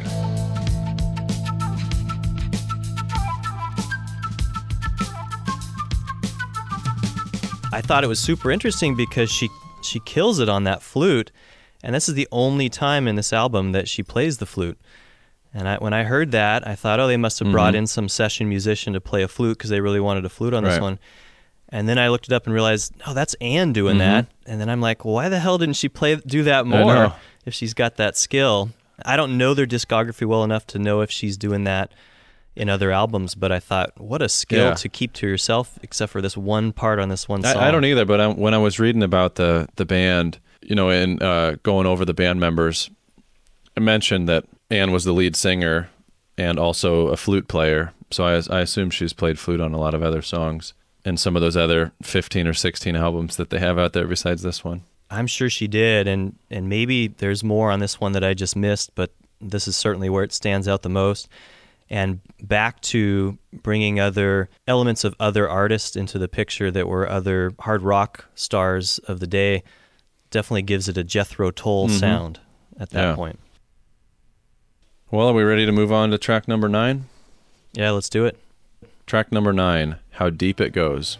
Make it hard to find you.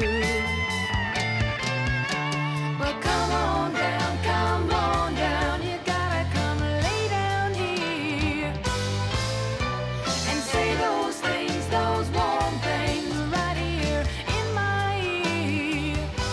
The time that you had that water like wine, so clean and so fine,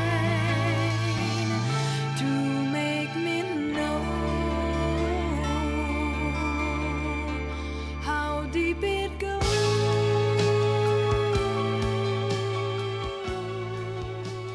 This is another song that I feel like is speaking to some sort of trials or tribulations, trying to sort through some complicated idea or turmoil where she's trying to believe in herself and find meaning or purpose. She said, somebody turned the blues on me. Well, I don't like the blues because I can't see through the tears, but it's definitely a sad song in some ways. What did you think of it? That was my favorite line, that, well, I don't like the blues because I can't see through the tears that come and make it hard to find you. I thought that was a really cool line. And overall, I thought this song was about starting over, basically. That hard times have happened, but our love is stronger than those things. And I thought that was the main message of this song, is let's just start over. This is my favorite of the softer ballads on this album. Yeah, I agree. And in a way, I feel like it relates back to track 7, Love Me Like Music, I'll Be Your Song. And that's why I kind of thought that the first half of the album was maybe talking about the excitement of relationships or music formation or starting anything new. And that toward the end of the album, we hear them shed some light on some of the difficulties of all of those endeavors, and that sometimes things do fall apart or that they need to be rebuilt, or maybe you move on to something totally new. And I think that's maybe what they're talking about here with some of the deep feelings and emotions. Yeah, there's that line at the end that says, even though there's a scar still fresh from the war, don't think about it no more, letting new love flow, how deep it goes. So kind of saying that it could be literally the war, because they've referenced that in other songs, or just the war of a tumultuous relationship in one way or another, something that the couple's gone through. And again, just saying, yeah, but our love goes so deep, let's let this go, let's start over, let new love flow. Yeah. And I thought that's what they were referencing in this one.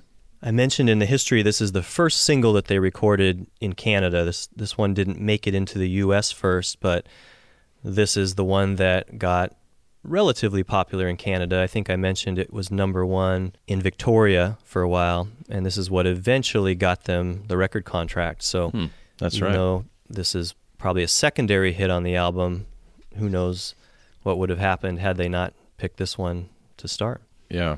Yeah, a really beautiful song. Yeah, it really is another one of the great ballads from this song.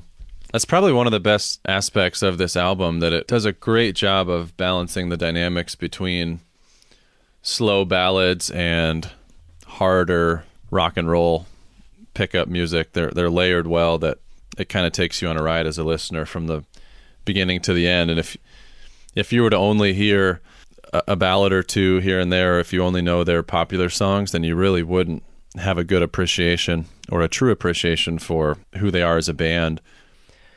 I think I picked a good one for us breaking down the album format, which is, of course, the point of what we're doing with this podcast, because I didn't really think about it till you mentioned that. I got the sense of, they do a good job balancing the songs and the flow of the album. But if I go back, I'm just going to read through the songs real quick. You start off with Magic Man, which is this epic, long rocker song that has all those elements and really showcases the band. They drop down into the quiet, short Dreamboat Annie for the first version of that. Goes right back to rocking with Crazy on You, that ballad of Soul of the Sea that's quieter. They do keep it quiet a little bit for that second version of Dreamboat Annie, and then they're back to the louder White Lightning and Wine, back to the quieter ballad of Love You Like Music, back to the rocker Sing Child, and now here we are back to the quieter one, How Deep It Goes. And they really do alternate the energy basically every other song with this album. Yeah, and then that's a cool element that I'm realizing now. They finish with it as well.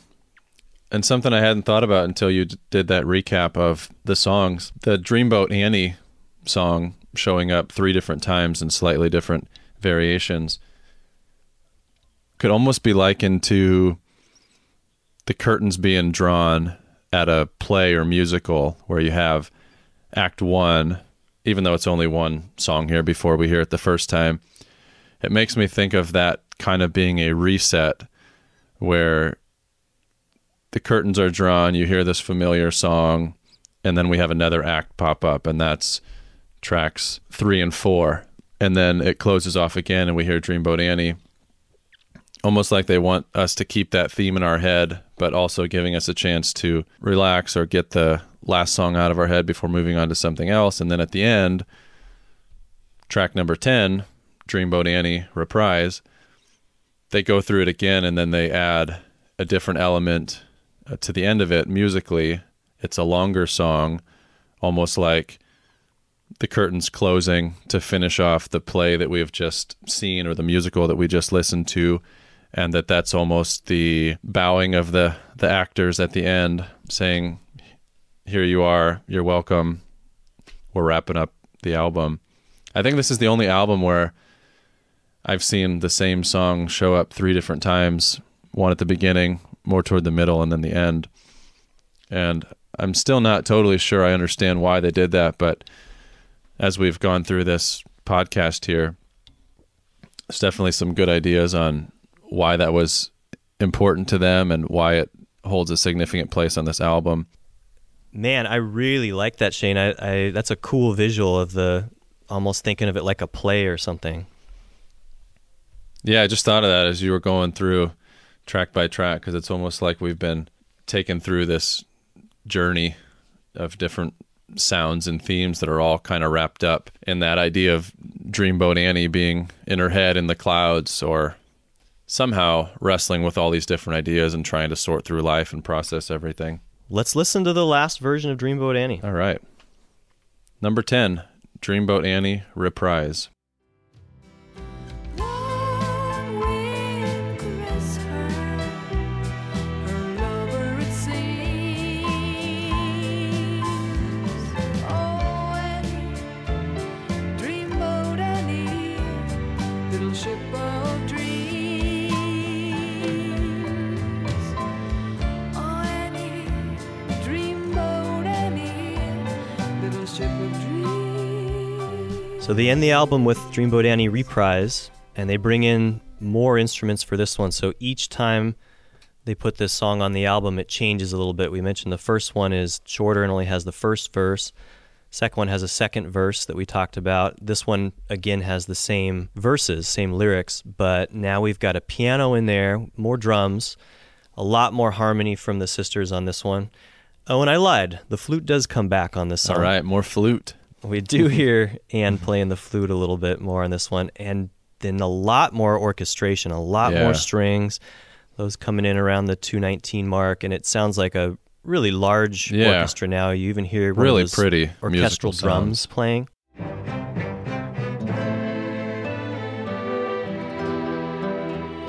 That really makes it feel bigger and more epic. I like that.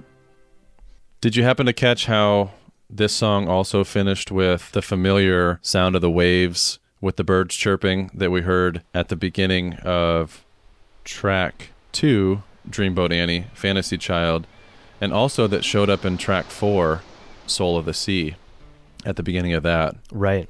Yeah, I like how they keep that theme throughout the album for sure. Yeah, and it makes me think even more about your take on that it was potentially trying to show how one typically feels when they're sitting on the beach or staring off into the ocean and admiring the vastness and understanding how insignificant you truly are to the world. That not only do we see Dreamboat Annie 3 times throughout the album as a theme of her being in her head, dreaming, being deep in thought, there's also that musical theme of the birds chirping and the ocean sounds that really ties into that, and it gives the same message that somebody is in their head trying to make sense out of the world. Really cool to sprinkle these 3 songs in the album. I think at first with a 10-song album, which is kind of the minimum you would see typically on a full-length album, and this comes in just under 40 minutes. At first I thought, yeah, but 3 of the songs are the same. That's kind of a cop-out to have 3 out of the 10 songs be the same song. But it is, as we listen to it from start to finish and how we realize each song changes a little bit, Yeah. I think it does add a cool element to it, and I'm kind of glad they did it. And They were strategically placed. They were strategically placed, and it's another reason why, confirming that it's fun what we're doing, forcing ourselves to listen to these albums from start to finish, because I don't think I would have picked up on that or appreciated that had we not done it that way. Same here. Well, now that we've gone through all the tracks of this album, tell us why you picked it, Trevor, what your overall experience was listening to it, and what maybe stands out about this album or makes it special to you. Well, so far in our journey here, we picked a pretty obscure album to start with. We picked an album that both of us really liked, but hadn't been around a really long time, in the Jason Isbell album. And I wanted to pick something that was really universally known, and something that maybe I knew on a surface level, but hadn't ever really dove into as deeply as I wanted. And I was recalling my experience of seeing Heart and how it blew my expectations out of the water. And I wanted to talk about that in a podcast, and I wanted to revisit how I felt with that concert and dive into this album. And I was also drawn to this one because of its ties to Seattle, which is my hometown. I remember being really proud when I heard Hart was from Seattle, amongst a lot of other great musicians. But to be able to see them in their hometown and have that experience, it was something that I decided, okay, I really want to know this album front to back. Well, I'm glad you picked it. I've always been a fan of the 70s, but I think I'm guilty of only listening to, or primarily listening to, a lot of the mainstream hits. So I might know 2, 3, 4, 5 tracks from a ton of artists that were really popular from that time period, but I haven't taken the time to go back and listen to some of their iconic albums from start to finish. That's something that I'm really looking forward to doing with this podcast, and I'm glad you started us out with the debut album from Hart. They clearly have a very important spot in musical history and rock and roll history, and this was an iconic album that, as a true fan of music, especially if you like the 70s era, it's one that you should know, and I'm glad that I can say I know it fairly well now after what we've done. It's a lot more meaningful to me now than it was before, when I only knew a few of their main radio hits. Now I can say I truly dig this album and the band, and I'm excited, curious to go check out more of their work. I also really wanted to pick this one early on and lay the groundwork for, there's a lot of current female musicians that are writing great rock albums and continuing what Hart started in the mid-70s. And having this as a backdrop for when we do talk about some of those artists, I think is important. And educating myself on how hard it was for them to break in, and I think is important for us to lay the groundwork for as we branch out and talk about more current female artists, to show that they really broke down some of those barriers for them. That is really cool that they're groundbreakers in that space, and that they tried something no one else had in the past, and I'm sure that was not an easy journey to go down. I read something about a lot of the male members of the band making the Wilson sisters earn their keep by testing them to prove to them that they do have what it takes to be famous rock stars. In reading about their history, I gathered that there were a lot of doubters, and they were put to the test quite a bit in the early stages. People questioned whether or not they would be successful, whether they could frontline this band that didn't have the same image as a lot of the other rock and roll bands that were popular from that time. I also thought earlier, when you were talking about how they had a gig in Canada that they were fired from after only a few shows, yet at the same time, unbeknownst to them, their music had made it to a different part of Canada where it had really caught on. They were popular. Back in the day, that must have been really difficult because you only had information that was close to you. There wasn't a way to share as easily as there is today. Whereas if you're an artist getting into the music scene today, you can post your information, your songs, online, and everybody around the entire world can listen. So pretty quickly you can get lots of data and statistics and figure out who to market your sound or music toward, who really is interested in the first place, and whether or not you do have enough of a following to make some decisions to move forward, to get bigger, to invest, or anything else wrapped up in the whole process of becoming a big-time musician. Back then, you kind of had to take a chance, and you probably didn't know you had something good until you got that one big hit or fan following or single. Yeah, and I imagine it's a double-edged sword, and there's challenges on both sides of it, because on the one hand, it was a little bit out of their control. They couldn't market themselves. They couldn't put the image of themselves out there in every single instance, and that ad that was put in Rolling Stone by their label is an extreme example of that. But on the other hand, it did probably let them shut all of that out, and really the only thing they had to control was the way they performed on stage. And so I wondered if there was a little bit of freedom in that as well, not having to deal with that on a constant basis. That's another element that's different from those days to today. I'm sure artists today get a lot of criticism or scrutiny in the early process that maybe would deter them from their path forward, pursuing their dreams. Whereas back in the day, it may have taken a lot longer for the band to get that feedback, and thus they'd be wrapped up in the process of making the music and performing. Well, it was fun from a historical context. It was really fun to listen to musically. I'm so glad we picked it, and I'm glad that we were able to start off February with a classic album like this. Yeah, me too. I'm glad you picked it, and I'm excited to explore more bands and albums from the past and dive into more albums wrapped up in this time period, because there was so much good music coming out of this era. You mentioned earlier a lot of the other great albums that came out in 1975. It's going to be a lot of fun going back and diving into some of those iconic classic albums from that era. It will be. It's almost overwhelming to think of all of the great albums that I'd love to talk about on this podcast. Yeah, well, we're only in our early 30s, so we got time to explore. That's true. But before we jump on the train to another classic older album, next on our docket, going to be a new one coming out this year, 2020, and that's going to be your pick, Shane. So I'm looking forward to going back to current for our next podcast. Yeah, me too.